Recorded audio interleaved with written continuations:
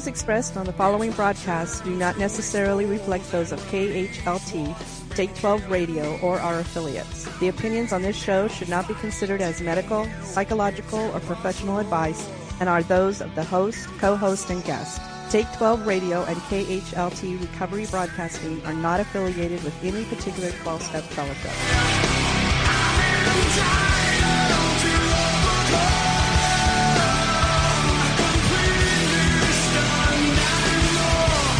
Welcome to Entitled to Overcome, exploring solutions for life today. A presentation of Take 12 Recovery Radio. And now, here are your co-hosts, Dave Fleming and the Monty Man.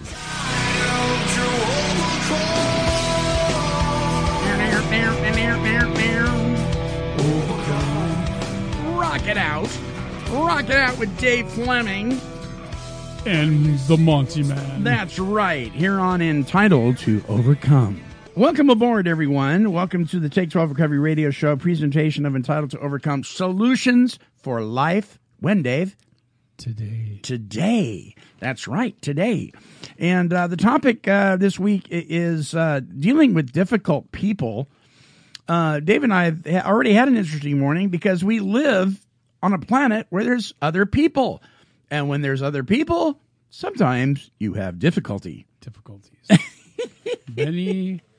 Many difficulties. Yes, indeedy. So I want to give a quick shout out, really quick, to Mike, James, Raymond, Dean, Dewey, Samuel, Mullane, Greg, C.A., Dave, Peter, Deborah, Jennifer, and Marcus for all responding to our question, what do you do to deal with difficult people? And people had some interesting answers, and we may be talking about that today. But before we do any of that, we have this, I think. Well, it's time for Dave and Monty's Icebreaker! Yay! That's right. Who's going to clean this up? I don't know. That's awful messy. So we like to do a little icebreaker to start the show with. Everybody can kind of stretch their ears. I got... That was my ears stretching. That was your ears stretching. I got three real interesting criminal things to do an icebreaker with here. The first one is the donut hole inside your soul. Okay. Donuts and arrests appear to be linked in the life of a North Carolina man, Bradley H. I can't give these last names out and just feel good about myself. So we'll just use their last initial.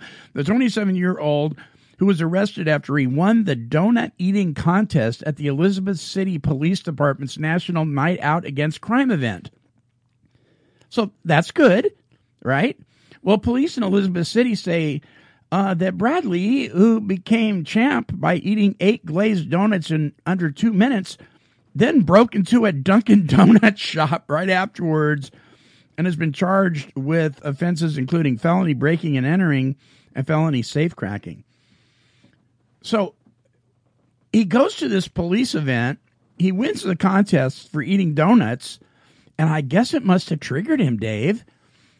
His blood sugar must have got a blast, and he took over. Oh, my gosh. I need to break into a Dunkin' Donuts. I'll bet Was it next door? I don't know. That would have been even a better story. That would have been even better. Here's the second one. Talk about driving your car to work. Police say a man answering to a stolen car charge drove the stolen car to court. Wow. Is that making him restitution? Yeah. Authorities say 25-year-old Jonathan R. was at Hartford Superior Court on Wednesday to appear before a judge on a charge of first-degree larceny and tampering with a motor vehicle from February. Parking authority agents scanning license plate outside the courthouse found a car that had been reported stolen. Police kept an eye on the car, and they arrested Jonathan when he got inside and tried to drive away from the court after court. So he was charged with stealing a car, the very car that he drove to court, and then for some reason he was released, probably to reappear, or I don't know why, and then got into the stolen car and tried to drive away, and, well... It almost sounds like maybe it was a second car that he stole. It may have been. So he drove to work. And the third one, escape rooms. You know what an escape room is, right? So like a panic room? No, it's a game. So you sign up with a bunch of people and you go into a room and there's clues in there. And then you follow the clues to find out where the locks are to open up boxes and items to give you another clue, all leading to a way to get out of the room. Did they come up with a movie called The Cube that's similar to that? Yeah. There's a Cube 1, 2, and 3, actually, which they get a little old after a while because Same scenario. same scenario. Well, two women who escaped from jail in Alberta, Canada, were apparently so confident in their abilities that they headed to an escape room less than 24 hours later. Another escape proved impossible, however, when the police officers surprised them within minutes. The scene unfolded Tuesday at Side Quest Adventures in Edmonton, which challenges visitors to escape locked rooms using a series of clues in a short period of time. So they go in there to play this game after they escape from prison. And when they come out, bam, surprise, they're back in jail.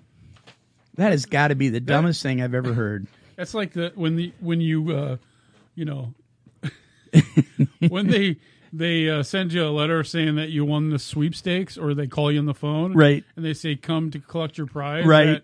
You know, and they're there waiting for you because there's a warrant for your arrest. Right. Isn't that great? Here's your prize. I know. I just love it. I love it. So there's our icebreaker.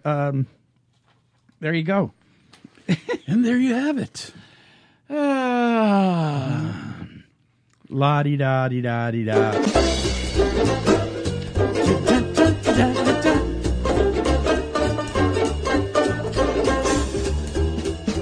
Yes, what fun we have here at Take 12 Recovery Radio. Particularly on dealing with solutions for life. When, Dave? Today. So, Dave. Yes, Monty. You can call me Vid too. Yes. What does that stand for, Dave? David.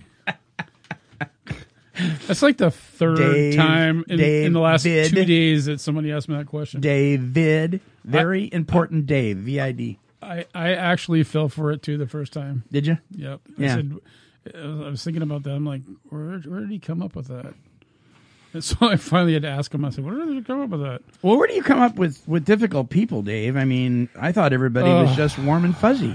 Well, there's been a few things that have come up this week that made me think about handling, difficult people in difficult situations, and I was helping with a couple of clients with some scenarios. Yeah, and it turns out that God has a funny way of putting things together. So today's reading in The Man Within. The Man Within. Daily devotional. It says, I'll have to read this. This is kind of cool. Difficult people, March 23rd. A man who has friends must himself be friendly, but there is a friend who sticks closer than a brother. Proverbs 18:24. One of the most difficult pressures I have faced in my career has been having to deal with difficult people. I used to believe that if only I could get away from these people, I would be happy. Have you ever thought that? Oh, yes. Just avoid them. If I could just go to the moon. Right. Get in my rocket ship. Anyway, this is, of course, was impossible. There were difficult people in every department and job I went to. So I concluded that I would never work again, or I could learn how to deal with them. Maybe opt to not work again. That'd be nice. That'd be sweet. If you could do that. Difficult people are miserable inside and want everyone else to be as miserable as they are. They are insecure and compensate by controlling others. Difficult people bring out the worst in all of us. They remind us of people we have not liked before. They tell lies, gossip, and like to manipulate others. Maybe you have to face a difficult person or persons every day on your job. Sometimes you may dread waking up in the morning to go to work because you know they're waiting for you. There are several ways to lighten the blow of having to work with difficult people. Don't take them personally. What? Yeah, it's don't take it personally. It's not about you. What? What they say is merely their opinion. Avoiding these people when possible is not a bad idea either. Try to be assertive and avoid being aggressive or reactive because they can always be more so. Finally, turn to the Lord, remembering that He is a master at dealing with difficult people. Lord, give me strength and patience to handle difficult relationships. Yeah. And, you know, my first sponsor used to say, when I would tell him, I'm really having a difficult time with God, and he would say, well, can you imagine the kind of difficult time he's having with you? Right. So interesting thing in there about, of maybe even avoid them when possible. There was a couple of comments, on social media that said, if I can, I ignore them. Or I avoid them. Jennifer says, I don't deal with difficult people, period. And I had to kind of tongue in cheek that one because I thought, yeah, we all do. It's just how we do it, you know. Right. And so avoidance is one way. Sometimes you can't get away from them, though, right? Right. And sometimes avoiding them altogether, you may be cheating yourself. And I'll give you an example, and then I'll just let you go with this thing. I'll never forget driving to an AA meeting, getting to the parking lot, and before I parked, I saw this guy's car there. Now, this guy is one of these difficult people. And it's just a knucklehead, just, you know, no matter what you say, it's wrong. I mean, just one of these kind of guys is like, oh, really? So I see his car, and I think, I'm not putting up with that today. And I turned around, I didn't even park the car, and I went home. What I found out was that his car had broke down and it had been there for several days. He wasn't even in the meeting. But look how it affected your life. Look how it affected my life. And that was on me. Right. You let it affect you. I did. And how silly did I feel? So what did you do since then? When I see people, I mean, so-and-so's car at church, and I think, oh, boy, they're here. I just say, you know what? I'm glad they're here and not out there. And I don't let that keep me from doing what I want to do now. Amen. Yeah. Yeah, it's interesting. This is, well, you know, I was looking at the description of difficult people that they talked about in the reading. And, you know, I resemble that. Sure, me too. Most of it. I mean, not all of it. Yeah. But, so I can relate, right? Right. We tend to point out things in other people that we are experiencing or have experienced, or we don't want to see in ourselves. Yeah. Right? And so this particular topic has been something that's been very near and dear to my heart, and it's helped me to look at myself in a real perspective. Yeah. In my life, you know, I have issues with perfectionism and control still, even in recovery. Imagine that. Not as much, not even a tenth as much as I did before. But, you know, when I got into recovery, I was all in, you know, so in everything they told me to do, I did 100 times more. Yeah. You know, go to meetings for 90 days. I went to meetings every day for almost 2 years. Yeah. I know. I understand that. You know, I had to learn how to set those boundaries and say no sometimes because before. Right. I would just say yes because I wanted everybody to think I was this great person and that I was, you know, all in. Sure. And then I would, you know, piss and moan about it because I had to do it. Right. And I didn't want to, or I had something other I had too many things going on, and it's like, yeah. So, a couple of situations happened to me early on. Well, no, not even early on. It's quite a few years. Let's see, 2008, 2009, somewhere around there. Okay.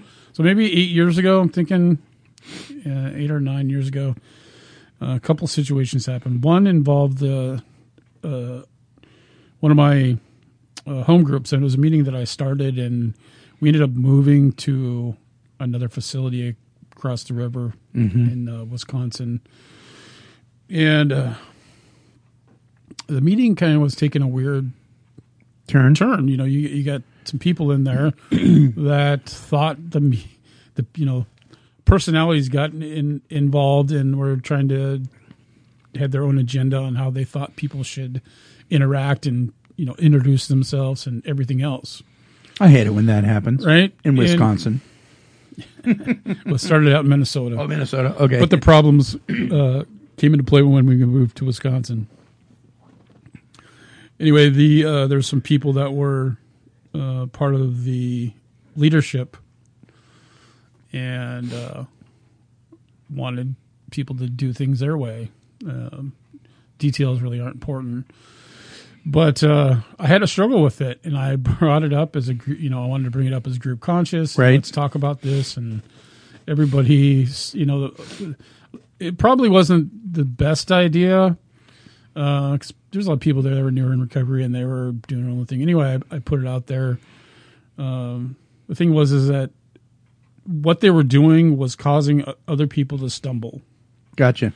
And one girl, in fact, relapsed and was in the hospital. For I think 3 weeks. Wow. Yeah, that was her. That was part of her response result of how she was treated in a meeting. My goodness. And so I tried to, stand up and be assertive and voice my concerns. Sure. And got kind of shot down. And so the Lord basically put on me that it's time for you to move on. You did your good work. You got this thing going, and now it's time for somebody else to take over, and you're not responsible for whichever direction it goes. Yeah. And it's time. I got something else for you to do. And was that hard? It was a little difficult. Yeah. My feelings got hurt a little bit because it's your baby, right? Kind of thing. Yeah. Yeah. It's kind of how we are. I had to remind myself that the reason why that I helped start that in the first place, because there wasn't a meeting on Friday night in our area, and but I had to look at also what was the whole purpose of that. I was there to help someone else, and so I did my part, and it was time for me to move on. And so that was a huge learning experience for me, and it helped me out through other things moving forward. And I don't have to be in control. It isn't always about me. Right. And sometimes I just got to let things go the way they're going to go. Don't interact with those type of people. Which some of these our listeners talked about. Try to avoid them. Try to ignore them. I had to interact with a lot of these people in other situations in recovery. So I was pretty active in recovery community then. So it was a good learning experience, which kind of led me to another experience that I had at my church. And this is this helped me out probably even more than that did. I was involved with ministry and doing volunteer work, and my background is in the music business, and so I volunteered to do the sound and lights and video production and all that. And so we started getting some new volunteers and then helping teach and train them. And there was a particular person that was involved in the ministry, and outgoing. He was a very likable guy, and he was plugged into a lot of different areas and a lot of different people. A lot of people liked him. And so I thought, well, this is going to be great. Bring another person. He has some experience. Help take some of the load off me. A little bit of my pride got in there because I almost felt like this is my area, right? Right. Because I'm there every week for both services. And Don't you know how much I put into this? Right. Yeah. Don't you know who I am? Yeah. Yeah. That's a whole other topic. But the thing is that his humor was inappropriate most of the time. And he was very careful about, how he behaved and interacted. And even on some of the men's retreats, things, I heard stories about things that went on, goofing and fun-spirited things that I just thought wasn't really appropriate. Inappropriate horseplay, maybe? Yeah. And so, I mean, I steered clear from some of that. It just wasn't my thing. But anyway, this one particular day, the guy made some comments, sarcastic comments that about me pushing a family member of his down the stairs, and I thought it caught me off guard, and I was like, don't push my down the stairs, and I was like, right, what? Because that's not even close to anything that I would ever do, right? And I just was like, what? I was shocked. I didn't even know how to respond. I wanted to just pick the guy up and throw him off the balcony. Yeah. But, being in recovery and, my new Christian walk, I was like, okay, let's just stop and think about this for a second, right? Is this me? Is this something that I'm doing, or, right? Is there some, and I was like, nope, this ain't nothing about me. And I told him, I says, I said, that's a totally inappropriate. Like, why would you say something like that? And in front of, this person, I mean, why would you even go there? I was just joking. I'm like, that's not funny. That's not even, I mean, how do you come up with some humor like that? That's, and so, I was very angry for a while. Yeah. But I bet. I had to process it. So I stepped back a little bit, and this guy would make comments, and he was basically trying to get a job at the church. And so he was insinuating his way into different things and like taking over. Like, that's my impression of what was going on. And I had to sit back and pray about it and think about it. And I finally, I looked at it, and I'm like, the interaction that I had at this meeting with these people, inappropriate, popped in my head too. And I was like, okay, so, what's going on? Is this about me or is it about him? And so I prayed about it, and then I went and talked to a few people at church that also worked with him, and I found out that he had a lot of stuff going on in his life. And that's kind of how he deals with things, is this inappropriate humor. Right. And then, he's working on it. Because I had to think about, like, is it, what's going on with this person?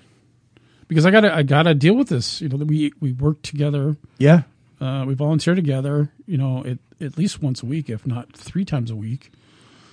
And so I have to figure out a way to do that. And so I got to know a little bit more about the guy, and I talked with him and found out that he's got some stuff going on. And so then now I have a better understanding of why this is going on. And I set those boundaries, and I said, no, this kind of stuff isn't appropriate.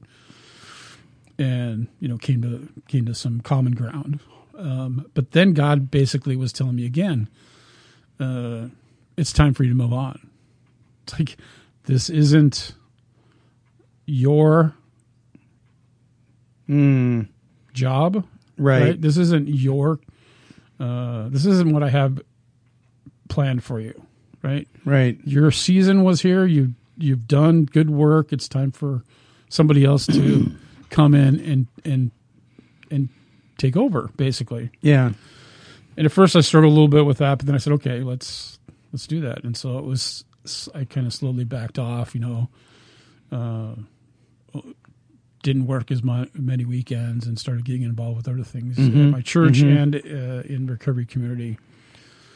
And then I had school started and just a lot of other things got involved. So it was a good learning experience for me to just be mindful of what other people are going through. You don't really know. Right. We don't know. Most of the time we don't know the depth. Right. You know, we say things like, what's wrong with them? Well, there's something wrong with them. And that doesn't mean that they're evil or bad or something's wrong, Right. especially if the behavior's out of character. Right. If it is out of character, I know, I have done this in the past. Somebody will do something and I just want to cut them off, right at the heels, man. And I'll have to stop and think, wait a minute, this is not them. So something must be up that has little to nothing to do with me. Right. Because they don't act like this normally. But then there's other people that's kind of their MO all the time, and it wears on you. And my wife used to tell me, I had this friend named Nathan, and she used to say, if you're going to remain his friend and remain in his life, you just may have to learn to tolerate his behavior. Otherwise, you need to cut ties, but you need to make a decision. Right. That's hard to do. It is very hard to do. Through my recovery process, with God's help, I learned to set some of those boundaries and who to keep in my life and who to, kind of let go, but also pray for them. Mm-hmm. This particular person I'm talking about at church, I got to know them a little bit more.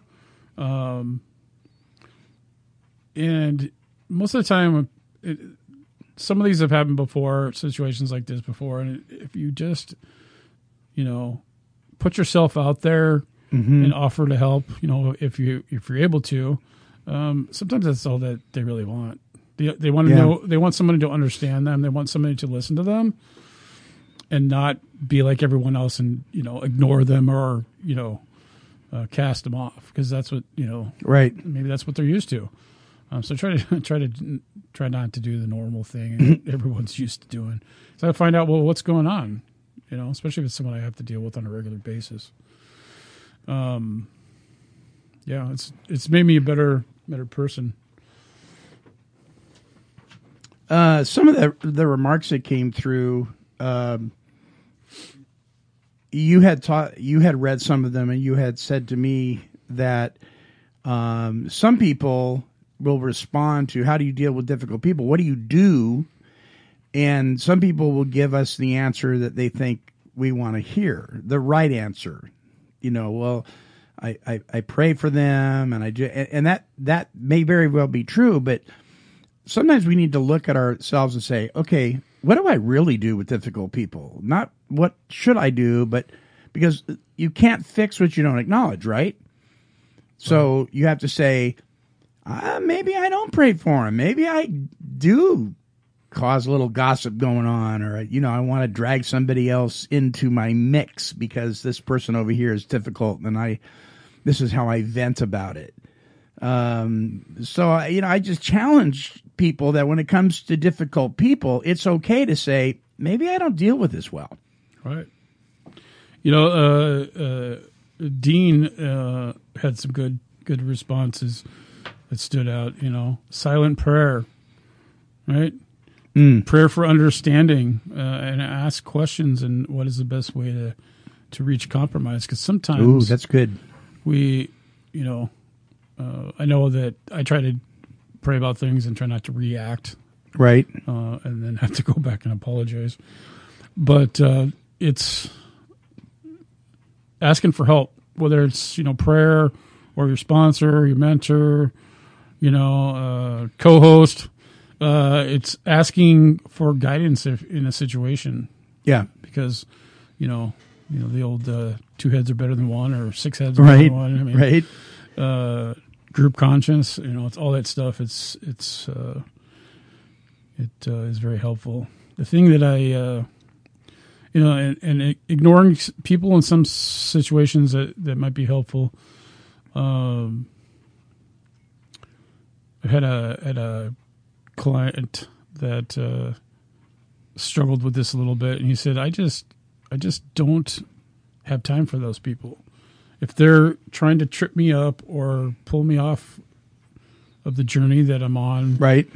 I don't have time for them. And I thought that was a little harsh, but then I get it. He explained to me, I was like, I'm focused on going in the right direction, and I don't need somebody pulling me off my square. And so I just tell them, hey, I'll pray with you or pray for you, but right now I can't co-sign this behavior. I gotta do something different. And they're still out there doing well, getting out and part of the recovery community. The other part that, when I look at avoidance and ignoring and just letting it go, don't deal with it, brings me back to why I had to change what I did, in the situations with the NA group and the coworker at church. The reason why I had to do something different, right? The only thing you have to change is everything. Right. Is because I found as I looked back at my history that there's certain personality types that keep showing up in my life. Interesting. And I just avoided them or, was negative or, lashed out, beat down, whatever it is. And so, again, I have to do something different this time. And so I don't want these people to keep cropping up in my life. It's very exhausting, mentally and physically. Oh my goodness! Isn't and it? so it's like, okay, now I got to do. That's why I had to do something different. I get to try to understand what that other person is going through, right? Because with more understanding, then I can make better informed choices, whether or not this is something that I need to change, or if I need to help shore someone else up and pray for them or pray with them. For help with whatever they're dealing with, rather than the old gossip and dragging people in your circle and or personality is so dragging them out into the back 40 lot. Yeah. And, yeah. So what about so we have different settings when dealing with difficult people. Sometimes it's an employer. Sometimes it's an employee. Right. Sometimes it's that guy or gal at our 12-step support meeting. Sometimes it's, like you said, that guy at church. Sometimes it's somebody that's living in your home. Right. And depending on to what degree they're living in your home, are they a guest in your home? Are they a sibling? Are they a parent? Are they a child? I mean, there's so many different scenarios here. So let me pick one real quick. What about the person that lives in your home because they have nowhere else to go and you've opened up your home to them and they just don't want to submit to the rules of your house? How long do you allow that difficult person to live in your home? Yeah, are you asking me? Yeah, I'm asking you. Because many of us have done this for people over the years. Right. We've done it. I had a guy in AA tell me, you just need to take the mission sign off your door. And at the time, he was right. But that can be really tricky because you can fall into codependency really fast when you open up your heart and your home like that. Well, I have boundaries that I've set that I don't do that. Right. But if I were to do that, it would be same as what I would do with my kids, with your own kids, right? When they become adults, it's like even if they're adults, it's like there's still rules, right? You live in my house. Here's the rules, right? This is what I expect you to contribute. I expect you to get a job or be going to school, help around the house, et cetera, curfew. Let us know what's going on. Right, so we aren't worried about you if you say you're coming home at 10 and you don't come home at 10. You got to let us know what's going on so we don't call the police or go out hunting you down. Find out. So it's same rules apply. If you're if I were to invite somebody in, say I had a guest house and I wanted to rent that out to somebody or let someone stay in there while they're trying to get on their feet, same rules would apply. Yeah.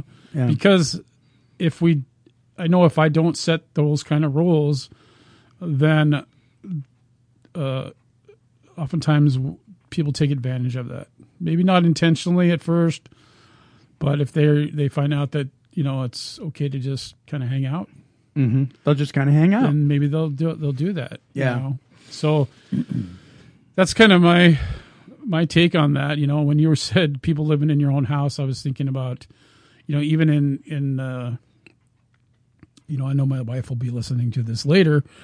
So, I mean, she's okay with me talking about our situation, but there's been times where I've been that difficult person, right? Or oh my. Or my wife has been that difficult person, or my kids have been that difficult person. Yeah. But I have to. I look at the whole scenario. It's like when we were separated for a while, and when we got back together, some of that old thought processes came up, and I had to show that I was a different person, that I wasn't going to react the same way, that I was going to do my part, and then even more than what I was used doing before, to kind of make up for the nonsense. And so I had to be a partner in that relationship and contribute equally. And so that, I mean, our marriage has gotten stronger and stronger every day. And so that's kind of how I look at it, is like if we're, whoever it is in your house, if they're not contributing, as part of the family unit or the household, then you need to have that discussion, and hopefully earlier than later that you set those boundaries. Right.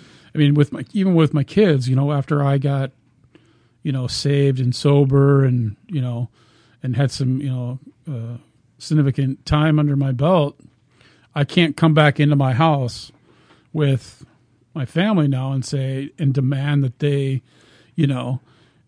go to church and they stop listening to the secular music, and they stop watching these movies that maybe inappropriate.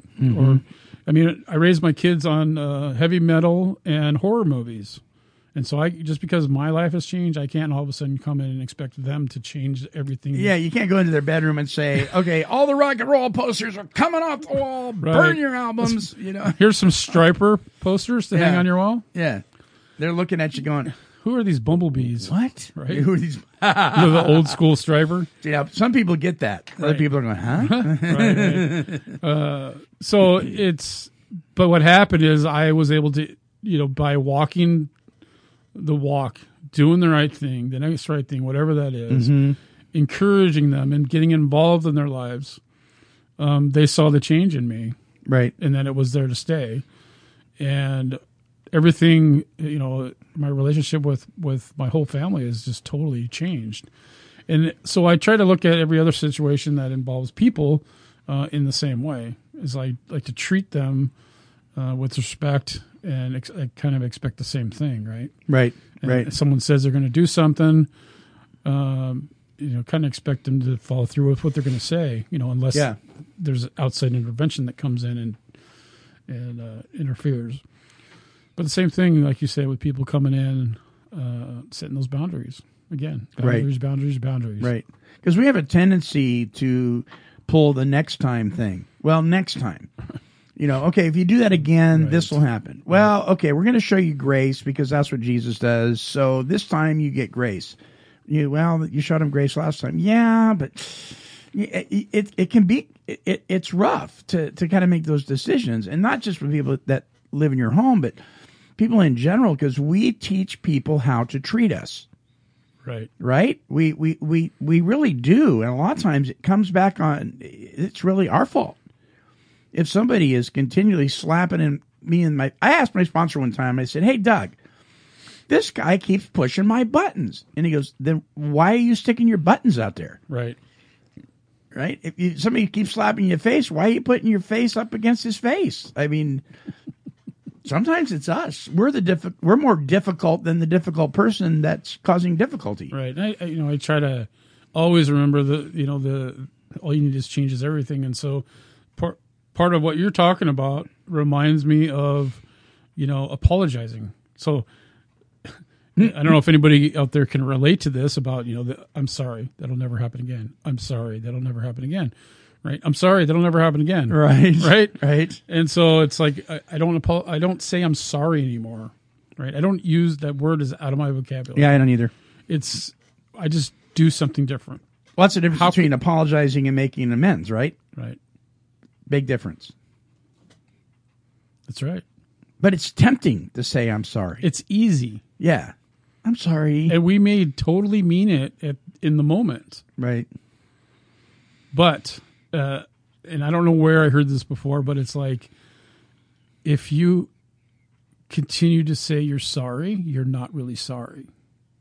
If you have to continually... But I am. If you were really sorry, you wouldn't do it anymore. Then you wouldn't have to say you're sorry. Right. So an amends is an amendment. It means changing something. Right? It's kind of like repenting, right? Right. Turn around, go the other way. Right. Yeah. Sin no more. Yeah. Wow. Or at least try to. Right. I like this one comment that comes from Samuel. So the question is, what do you do to deal with difficult people? Samuel said, Al-Anon. Big capital letters. Yeah, that's one way. I did that as part of my meetings. Right. My daily meeting schedule is plugging in an Al-Anon meeting, plugging in, dual recovery meeting, just because you wanted to get a variety. I wanted to look at different aspects from different angles. Al-Anon was interesting. I went to some great meetings. Yeah. My wife, the first Al-Anon meeting she ever went to, it's like some AA meetings really aren't AA. Some Christian church fellowships really aren't following the Bible. Some Al-Anon meetings really aren't Al-Anon. So you have to shop around. It's okay to shop around. It's okay to find a home group. So the first one she went to was all about lose the loser.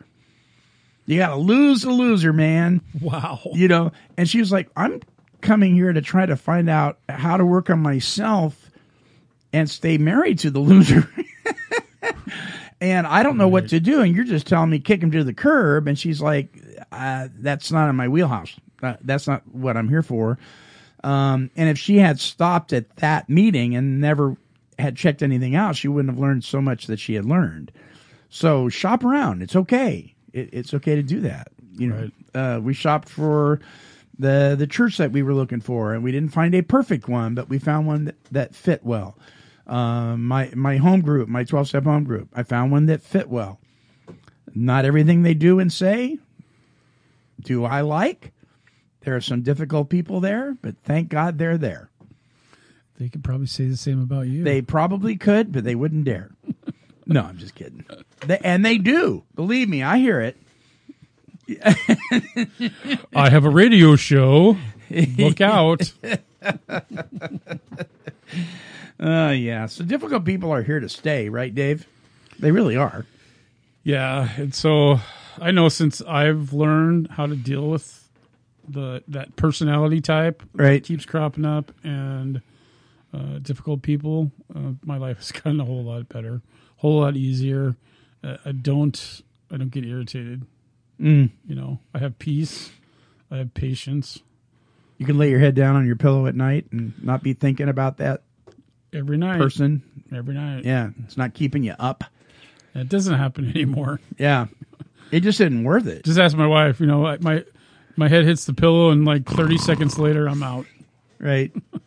Right. And that's without any assistance. Right. Right.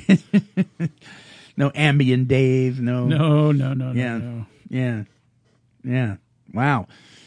So what about people that, so what about when you really are stuck in a situation that you can't get out of because you have to be a responsible person? Like if it's your boss, or if you're working at Home Depot and the guy just won't stop riding your case and you're doing everything right. How do you deal with that? Well, there's no situation that can't be resolved or be gotten out of. Right. So this is my take on it. Mm-hmm. Right? Life's too short. If your job is that miserable, you need to go find another job. And the other thing that often comes up is we just take on these jobs because maybe it pays well, right? Right. Maybe the hours are really terrible. People you're dealing with are very terrible. And you really don't like the work all that much, but it pays really well. Well, to me, now for me, my quality of life is more important than money, because money will always come. Yeah. Right. If I'm doing the next right thing and I'm working on, you know, what I need to do and helping people, Sure. It comes. Not always at the timing that I would like, but you know, it always comes when it needs to come. And so we, being in recovery, I think we should find, you know, something that we enjoy doing, that's in our wheelhouse. You know, we're gifted. I just talked with a guy today about this very thing. It's like, you may have to get out and, you know, if you're coming out of treatment or something, you may have to get your recovery job, which may be working at McDonald's, let's say. Sure. Because the idea is maybe especially if you have a family, is to get out and do something where you're contributing, right? So also you're not, you don't fall into the boredom trap, right? And you're not trying to find the ideal job. So you're spending all this time, and maybe things don't happen as quickly as you need them to, right? And so then maybe you get discouraged. You know, one thing leads to another, and you could possibly relapse. I mean that.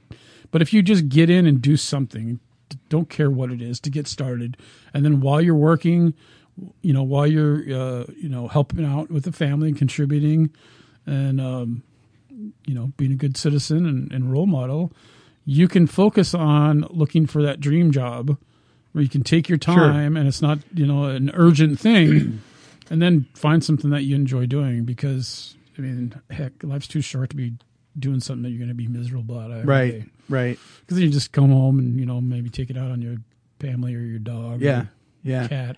Oh, and I Squirrel. found a squirrel. Yeah. A lot of times what'll happen is you'll have the perfect boss and all the employees and everybody gets along and it's wonderful, and it pays horrible, or it pays really, really well, but the people you're working with are horrible. It's like there's no in between. And so you get so fed up that it's almost like, well, I'm just going to get food stamps and collect welfare. I'm fed up with this. I could make more money on welfare, which, by the way, that's a justification for a lot of people, because they end up making more money. Yeah.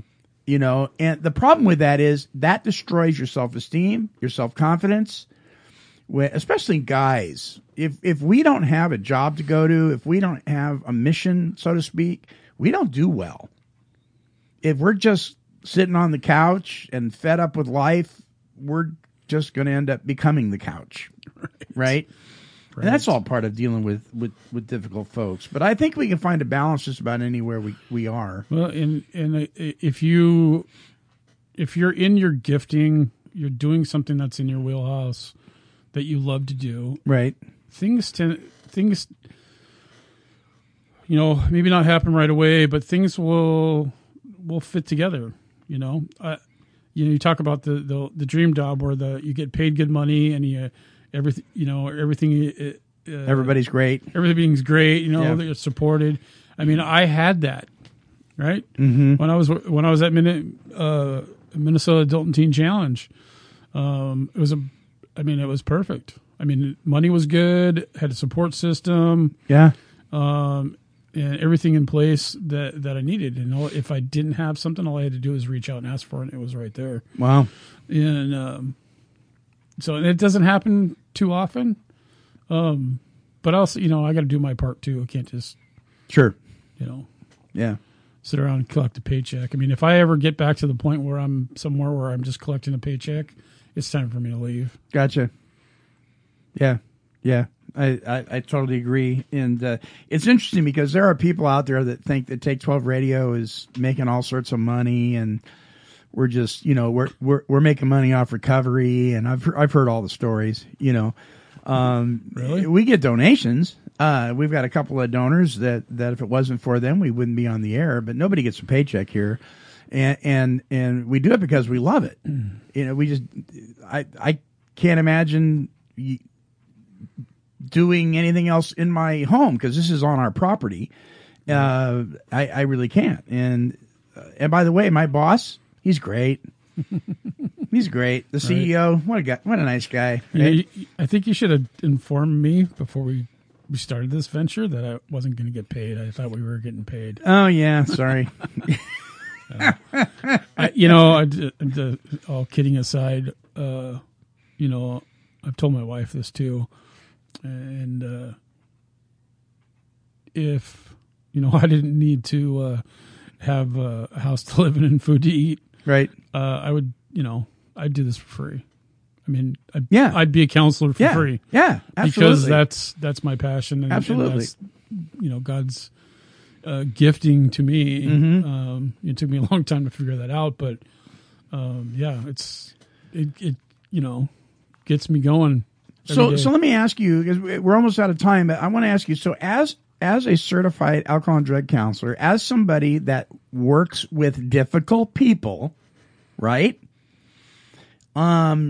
You must have days where you just want to, go, I don't understand what's going on, right? There's got to be those chemtrail days, right? It's like, Honestly, no. No? Okay, so why don't you have those days? Because I work on my personal recovery, but the other thing is I look at every situation and every person that I work with. Mm-hmm. In the moment that they're in, right? And I also look at where I've been, and I try to look at like how would I want to be treated. And I find it challenging if I get somebody that says they're set in their ways and this. Yeah. I can challenge that. We can look at that. Or someone comes in and, over spiritualizes everything, and right. They've been to 15 or 20 or 30 different treatment centers, and they know it all. You can teach the class, and it's like, I could sit down and there's another challenge. It's like, okay, what's going on? What is going on underneath? Right. That's keeping you from being successful outside of a facility. And so that's what I enjoy doing. I mean, it really gets me fired up. I mean, I could walk. Sometimes in the mornings I get up and I'm like, ugh, I'm tired. Maybe I didn't sleep very well or whatever. I stayed up too late last night watching Walking Dead or something. And but as soon as I get to work, man, I'm fired up. The Walking Dead. Now, there's some difficult people right there. Right. They don't always do what you want them to. No. But yeah, once I get there, I get fired up, and it gets energizing. So the opportunity to allow that to affect your emotional sobriety is there, but you don't allow it because you've grown in your recovery and in your walk with God to where that you look at it differently. I'm sure when you first started doing this kind of work, though, you must have had some days, right? There were a couple of moments. Yeah. My biggest struggle early on was, being a perfectionist and, trying to get everything accomplished. Well, I had some really great teachers early on, some great there you go. mentors. And so my first supervisor, because my thing is like I don't like being behind. I like being caught up on everything. And organized. And my wife's going to laugh at this because I'm not always like that at home. But it's and he basically told me, he says, you know what? You come in, you work your 8 hours, and you go home. Mm-hmm. Tomorrow's another day. So finish whatever you got to do, finish it tomorrow. If you can't get something done, ask for help. We'll get somebody to help you. Yeah. I was like, oh. I mean, I still would try to, do a little bit over, but they didn't allow us to take any of our work home. Right. And so I tried to, I stuck to that. There was times where I worked 10 hours. Because it's confidential stuff, right? Right. But, I guess technically I could log in from my home. Right. But they keep an eye on that too. And so, and that was one of those things that I knew that, and I didn't want to cause any problems. And I didn't really want to do any work outside of, because my life at that time was, I had a lot of involvement in the recovery community. Mm-hmm. and then it was the recovery community and my family. And so, really didn't, and then school. And so I didn't really have a whole lot of time to, which was great. So I learned to set those boundaries right away. What was the other part of that question? Well, in the beginning of this work. Yeah. No, I remember something. So I was going to school, and we were in the middle of, we were taking, motivational interviewing was part of our motivational interviewing. Yep. Yeah. It was one of the classes in our senior project. And so I had this client come in, different cultural background, nationality, walked into my office and he saw me, and he basically shut down. It's like, he didn't say this, but I could tell body language. Like, yeah. You have nothing in common with me. Right. And so I don't want to talk to you. Right. I don't have nothing to say. I don't have nothing to share. Yeah. And so I don't know, it was at least 3 weeks we would meet and it was the same thing. It would just, I have nothing. I don't want to talk to you. Mm-hmm. And so I asked my supervisor, I said, what do I do? Mm-hmm. He says, well, just have him sit there and do homework, go through his assignments with him or whatever. And I thought, well, I really don't want to do that because, I have a hard time. It just seemed like it was unethical to sit there and spend an hour watching the guy sitting in the corner in the chair doing his homework. I mean, so I said, okay, I'll think about that. But then I remembered the MI class, right? And so I said, oh, I'm going to put this to practice. So I basically threw all the counseling stuff, the typical, right. Stuff out the window, and I just basically sat down and got to know him. So I talked to him about what he's interested in, what is his goals outside of treatment, what is his plans and dreams and all that stuff, and we started getting into this conversation. He talked about there was this movie theater, small little movie theater in the community that was closed down, and he wants to get some investors and open it back up and then do like the $5 movie. Right. And, yeah. And I thought, oh, that's great. And it was something we also had in common. So we were just, back and forth and we just talked about, we talked about him and what his likes and dislikes and what he's been doing with his life and, kind of all the professional counseling stuff. I was doing an intern. No, was I an intern? Yeah, I think that was for my second internship. And so I was like, wow, this works pretty good. So in this whole process, before we got into that part of it, he had put a request in to have a different counselor. And he requested to go over to Pete's group, which is fine, Mm-hmm. So we had that interaction and everything went fine. And then he had actually switched groups. The great thing about that is a few months later, when he was transitioning back into the community, he came and, he shook my hand and he said, thank you, Wow. And he says, I really got a lot out of our sessions and I apologize for, bailing on you. And there you go. I was like, no worries. No worries. And I had same thing happen with another young African-American kid in my group. It was just he had a really troubling childhood and nobody took the time. Right. And I just took the time to get to know him, and put it out there and try to be his friend. He actually wrote me a letter he had to ended up going to prison. Oh boy. They wouldn't let him finish treatment, but he wrote me a letter and, was, thanking me and, just went on and on about, how much he got out of the group, the little bit of time he was there.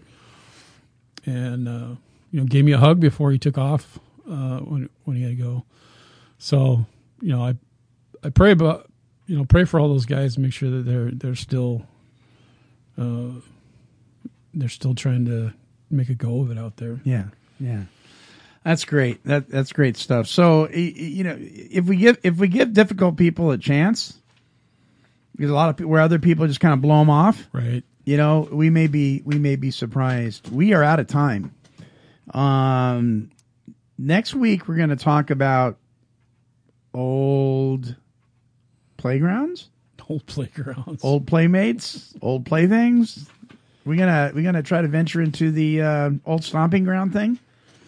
Yeah, facing challenges in recovery is probably a good topic. Facing challenge. I'm writing this down. And that includes like old friends and neighborhoods. And yeah, that because they don't just go away.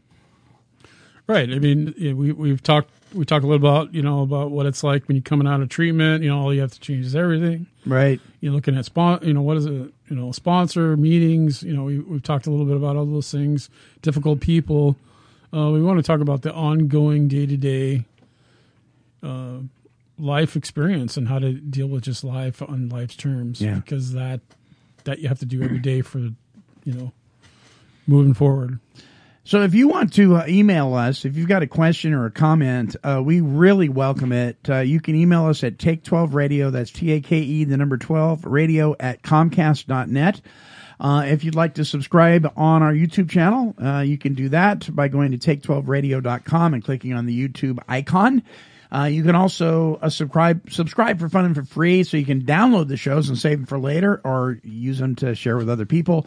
On our Podomatic app. You have an iOS or an Android, we've got an app for that, no problem. Go to Take12Radio.com and you can sign up for all that. We'll never spam you. We'll just give you updates on the shows. Our closing song is by Joe Walsh, and it is entitled One Day at a Time. Hey, did you ever have something that was your favorite thing to do in the whole world and you had to stop? My favorite thing was drinking alcohol. I only got drunk once for 20 years. And I had to stop. So this song is called One Day at a Time. It's a new song, and it's about relevant stuff.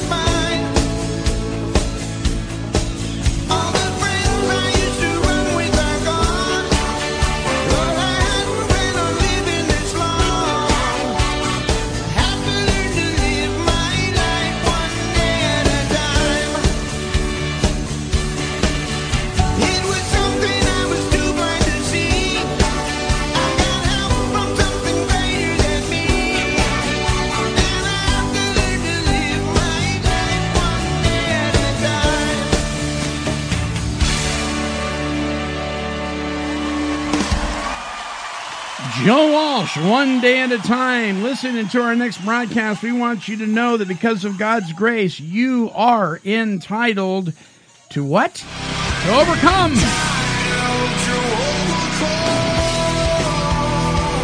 This has been a broadcast of KHLT Recovery Broadcasting.